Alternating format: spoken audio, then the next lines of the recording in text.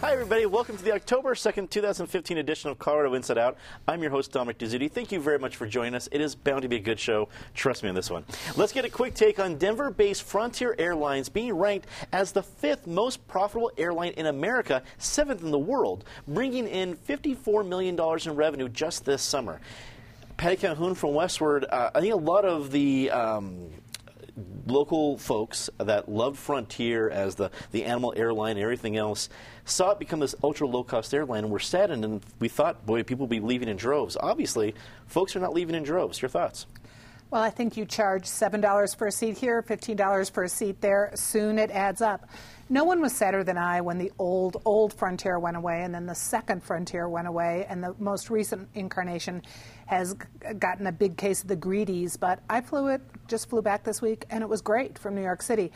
And there is one thing free on Frontier, which is the entertainment as you watch people try to carry something on without paying for it, and they get beaten up at the gate by the gate agent. Free and always entertaining. David Kopel from the Independence Institute and DU Law School. Are you surprised at the positive revenue performance of Frontier?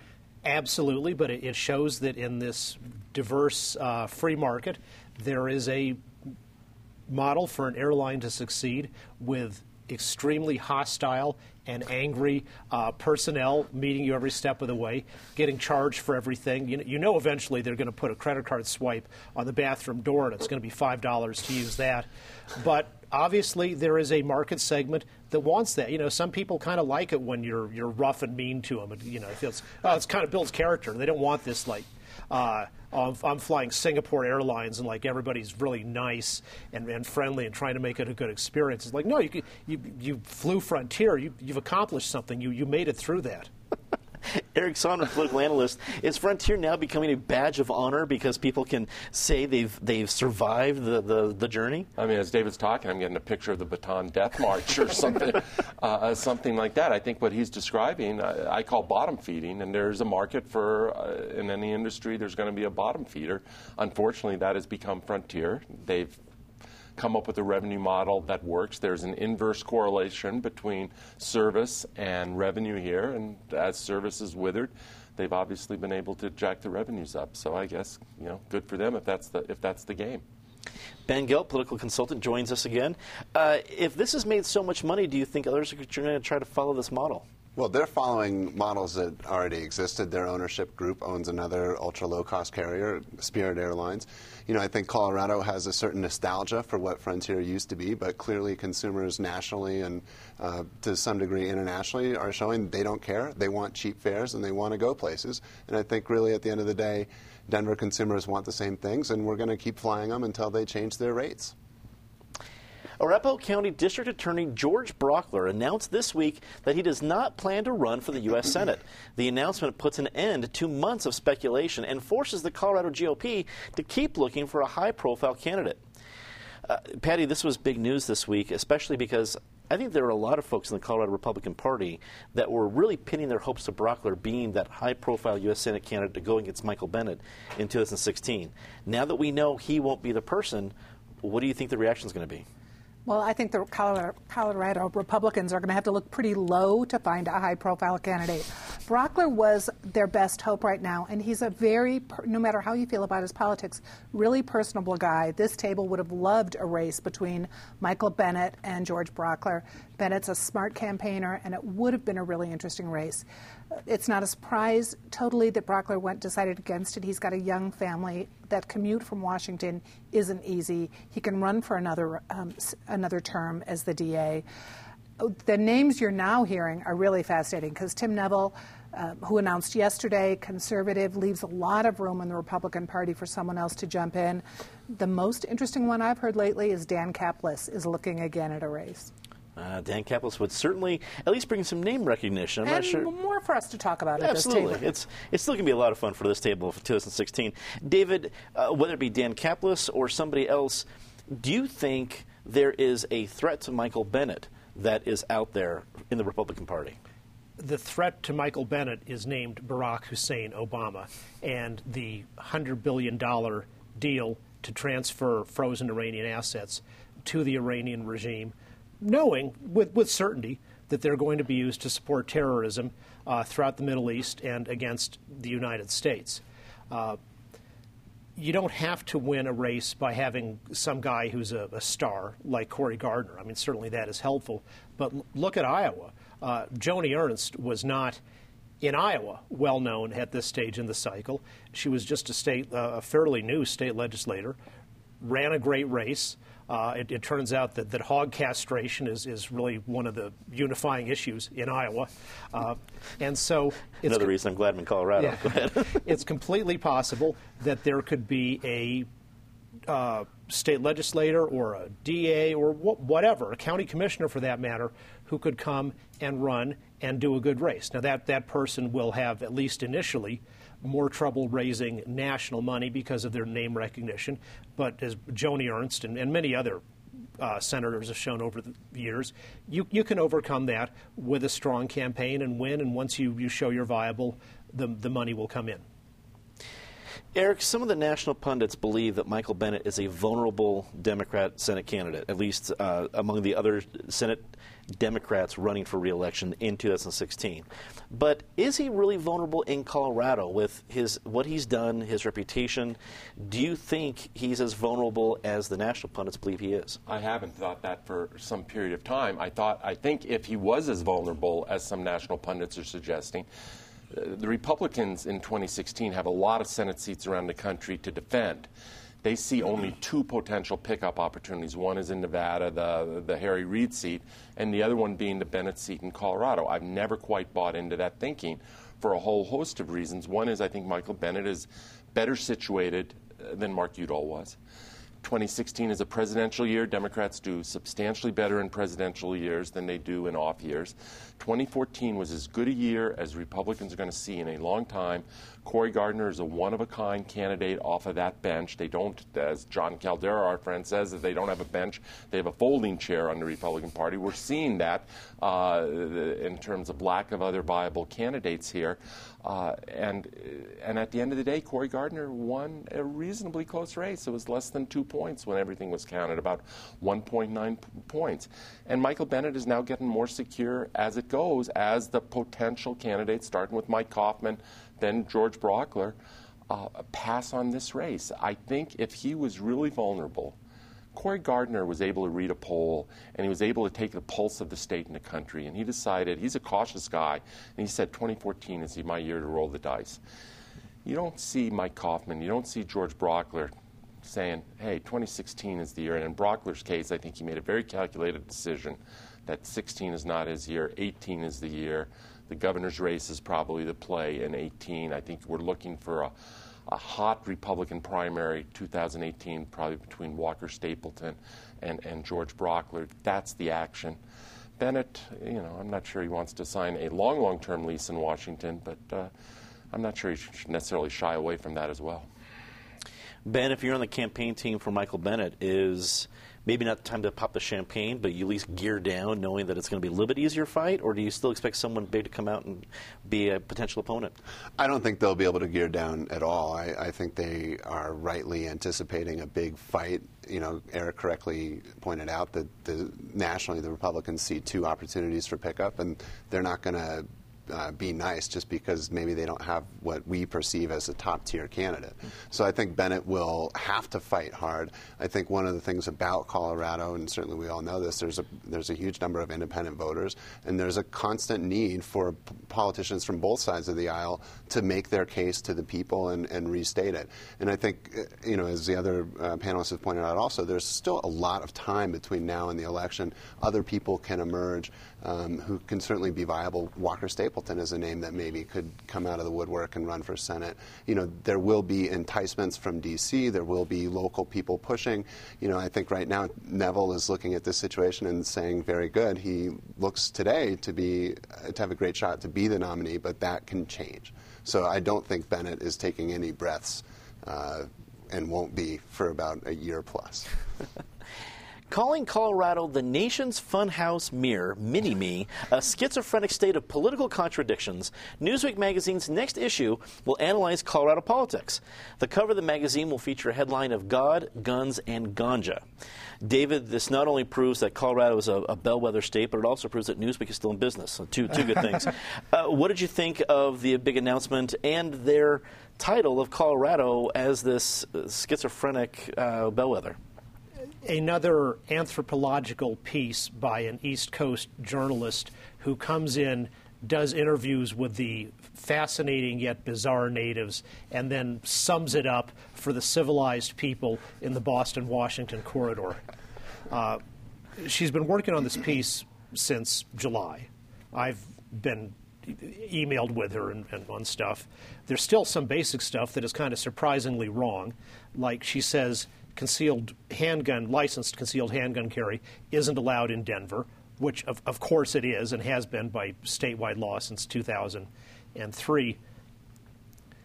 Her morality tale is she first goes out and looks at all the evil right wing, and she makes sure to select the most extreme targets, the Air Force Academy unnamed people who are the Christian aggressive proselytizers, Bob Enyart, the extreme far-right radio host, and Dudley Brown, and presents them as one thing, but then the happy ending is focus on the family teamed up with Ted Trimpa, the gay rights lobbyist, to work together on a human trafficking bill, and which passed the state legislature. And this shows that really it's compromise, and the balance of power in Colorado is based on those independent, libertarian-ish immigrant voters, which is true. What she doesn't understand is she's presenting this as, oh, what an interesting revelation. That's been the situation in Colorado for at least 4 decades. That's among the reasons why, for example, in 1978, a Republican landslide nationally, Dick Lamb, our Democratic governor, got reelected pretty handily because he was seen as one of these independent, pragmatic guys, and whereas Democratic Senator Floyd Haskell had been called a national treasure by unpopular Democratic President Jimmy Carter, and that was the end of him. And the same voters that reelected Lamb handily threw out Haskell in a landslide and elected a pretty far-right guy, William Armstrong. So her anthropological analysis of our strange mountain customs really are nothing new. It's been the way Colorado's been for most people's memory. Eric, this particular analysis aside, do you think there are other pundits looking at Colorado as a model on that larger scale when they look at the presidential campaign, they look at Ohio, they look at Florida, other states that tend to say where the whole election is going to go? Is Colorado in that tier, or is this an anomaly? No, it's not an anomaly. Colorado is definitely in that tier. We are at the epicenter of the political debate in this country. We're there for 2 reasons. One is we are a swing state. We are a purple state. We're a key to the Electoral College, even though Florida and Ohio have several times as many electoral votes as we do. We are still a key state. Secondly, it makes good copy. And reporters love to come here. Would you rather spend your July or August in Columbus, Ohio, or in Denver, Boulder, and Aspen, Colorado? Ask yourself that question. We make good copy. The marijuana piece certainly makes for good copy. And we've been on the cutting edge of a lot of social developments.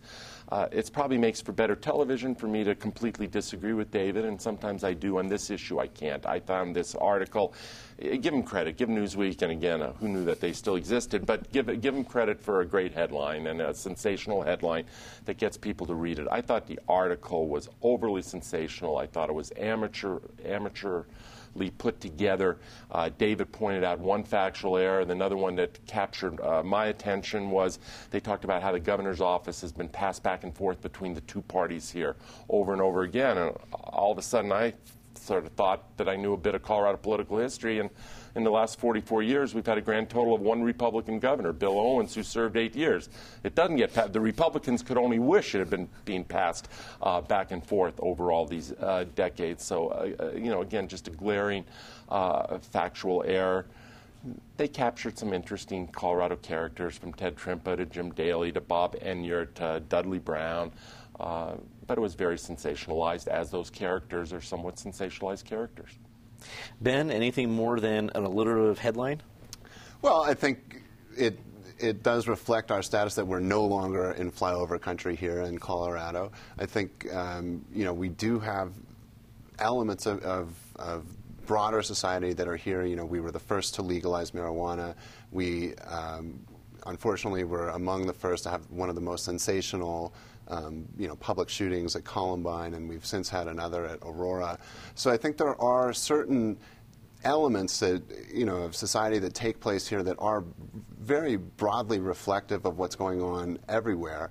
I did find the article to be sort of light on real detail or grit or any nuanced understanding of what's happening here. But I think that we have become a bellwether in that, so many of our residents aren't from here. So we really aren't comprised a majority of Coloradans. I saw an interesting map showing immigration in the United States. 41% of Coloradans were born in Colorado. So that means 59–60% of people residing here didn't come from here. So, the values that are here, the way that you see the elections, the number of independent voters is a reflection of what's going on elsewhere, and it's because the people here are from elsewhere. Patty, I think Newsweek can take a lesson from you. You have written more than your fair share of clever headlines. What did you think of Newsweek's offering? Well, they might have gone to Ohio if it weren't for the ganja, so they could get that third alliterative word. Soon. Yeah, Eric is absolutely right. People would much rather spend the summer in Colorado than in Ohio, which is why they're going to do, if you're picking a bellwether state, even though others qualify, you're going to come here. It's why the John Benet Ramsey case got so much more coverage here than, say, a murder might have in Kansas. Who doesn't want to come to Colorado over the Christmas holidays to go skiing and cover an event? So it's not a surprise that they would choose Colorado. It is catchy that the fact that the first state to legalize marijuana is here. We also happen to have God and guns, which probably, 47 other states emphasize too. So it's not completely unique to Colorado. We have our share of characters. They pick them out. They're not hard to find. This is not the first story that's emphasized our legalizing pot, and will certainly not be the last. I think I get 10 requests a week for someone colorful to go talk to and to say, hey, walk down the 16th Street Mall, you'll be fine. Speaking of colorful people, Governor John Hickenlooper became the second high-ranking Colorado Democrat to voice doubt over Hillary Clinton's success in the 2016 election. Joining former Governor Richard Lamb, Hickenlooper said that while she is still the most qualified, the email scandal may prove too big to overcome. Eric, it's not that both Richard Lamb and Governor Hickenlooper are suddenly against Hillary Clinton. They're just voicing doubts. Are there enough people like this in other states voicing doubts that she really is at risk, or is she such a front runner in the Democratic nomination race that it's hers to lose? Yes and yes. She's still a prohibitive front runner, and there are increasing doubts if they're not being voiced as audibly as Hickenlooper and Lamb voiced theirs. They're being voiced in a whole lot of private conversations, and it would not take very much to tip those private conversations into public conversations. There is somewhere between, there's not yet full-blown panic on the Democratic side, but the problem with the Clintons is you're always dealing with what's in front of you, the scandal du jour, but you also never know what's around the corner and what's still to come. In this case, the Department of Justice really holds the cards. I'm of the mind that one reason Joe Biden is looking at this, whatever stage he is in his decision-making process, is if anyone's going to have access to information out of the Department of Justice, it's going to be the Obama White House. And, he might know information that the rest of us are not privy to in terms of where the Justice Department is. Last comment on this is vis-a-vis John Hickenlooper, all the speculation was that he's mounting a very aggressive candidacy for vice president. And I'm not sure the way you become Hillary Clinton's vice president is through exactly comments such as this. I would definitely agree there. I read that comment. It's like, well, he doesn't want to be vice president anymore. So that's at least a good, at least news there. Ben, you've run a lot of campaigns, while they be on the local side. This is national side. What do you feel if you're in the Hillary camp and you see this from pretty high-ranking, respected Democrats in Colorado? These two probably are up there when it comes to respect among all kind of Coloradans, not just Democrats. Well, I think that they should be nervous, and that, any campaign that announces a plan to be more spontaneous, I think, is projecting clearly that they're not totally sure how to conduct themselves. And I think in this case with Hillary, you have a lot of the sort of older traditional Democratic power structure wringing their hands a little bit and expressing concern. I think when you look at some of the younger demographic, they're not really on the Hillary bandwagon as much. You certainly have folks in the millennial group that want to see a female president, and that's a huge priority for some. But my view, and I may be a little bit out of touch just because of age, and the national politic is so hard to digest. But I think that Hillary is going to continue to have these problems because the Clinton brand, has so much baggage attached to it. As Eric said, there's what's happening now, there's what might come around the corner, and we all know that there's a huge history, and God knows what might come out of that history. So, at least from my perspective, and I think the perspective of a lot of my peers, we'd like to see new blood. And I think that's part of why there was obviously so much enthusiasm for Obama. I think it's why you see so much enthusiasm for Bernie Sanders amongst younger generation. And we'll see what comes. I do think that Biden is looking at it closely. I suspect he does know more than the average person. And I think if he did get in, that he could capture some of what Hillary has and pull in some of the Bernie people. So I think it's bad for the Clinton campaign. Patty, just one more hurdle for the Clinton campaign to overcome, which is also part of their brand?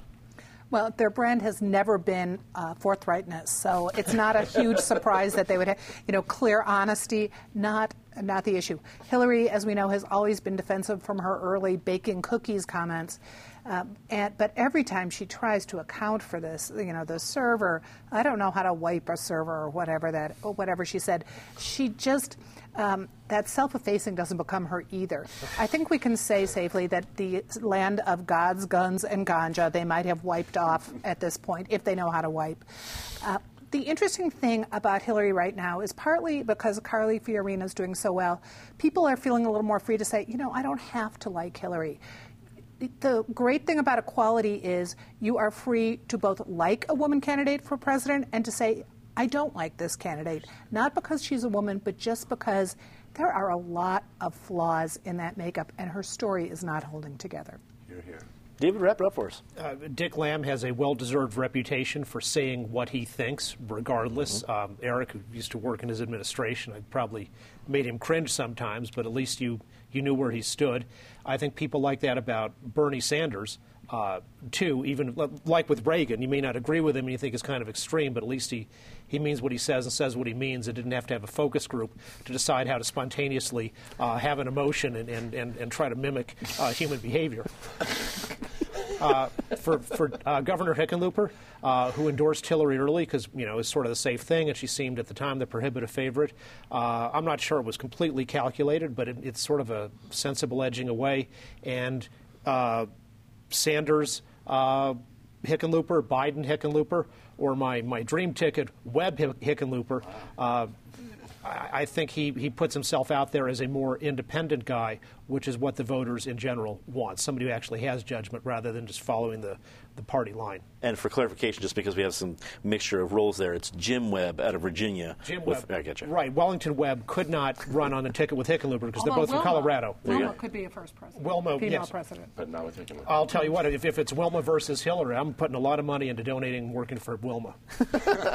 Well, you heard it here first, but regardless of which Webb hits the White House, we called it right here in Colorado Inside Out. Let's get to our favorite part of the show, Disgrace of the Week. Patty, as always, start us off. A really tough trial going on now in Denver District Court. Terrence Roberts, who had founded Prodigal Son, former gang member, had turned his life around, was turning around the Holly Square area, and then 2 years ago shot another gang member, a current gang member, at Holly Square, and in self-defense, he says. But that guy's not testifying because he didn't like going on trial, even though he was acquitted. Now Terrence Roberts is on trial, and it's just a sad chapter.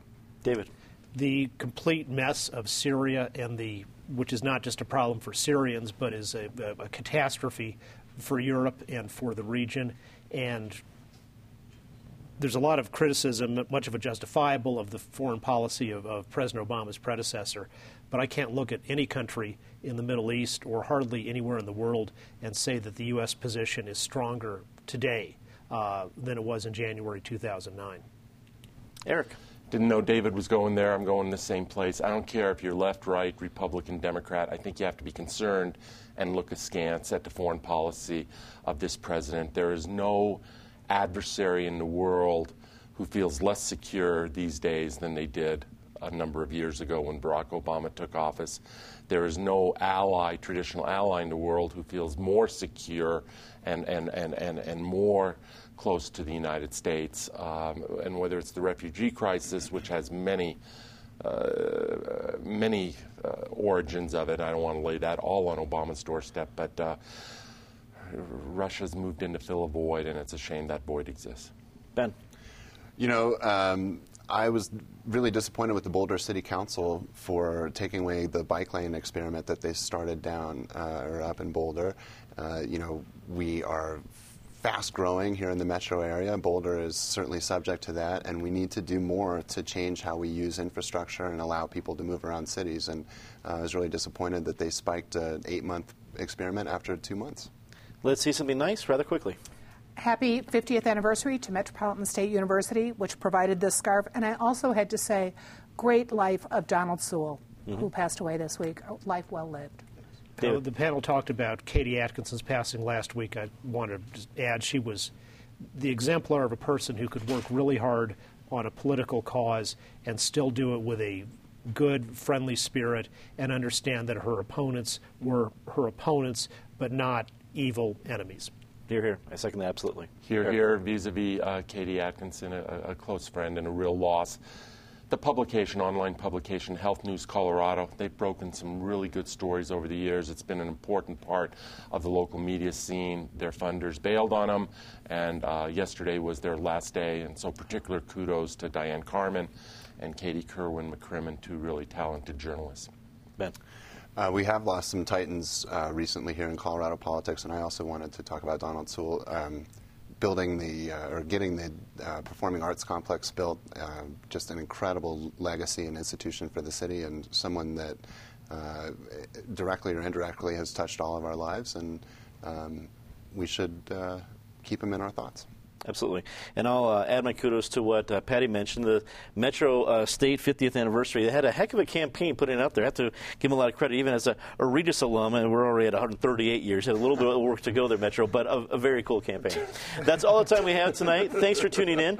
Remember that you can catch any part of the show or CIO postgame online, and be sure to check out the CIO podcast on iTunes. For everyone here at Channel 12, I'm Dominic Dezzutti. Thanks very much for watching. Good night.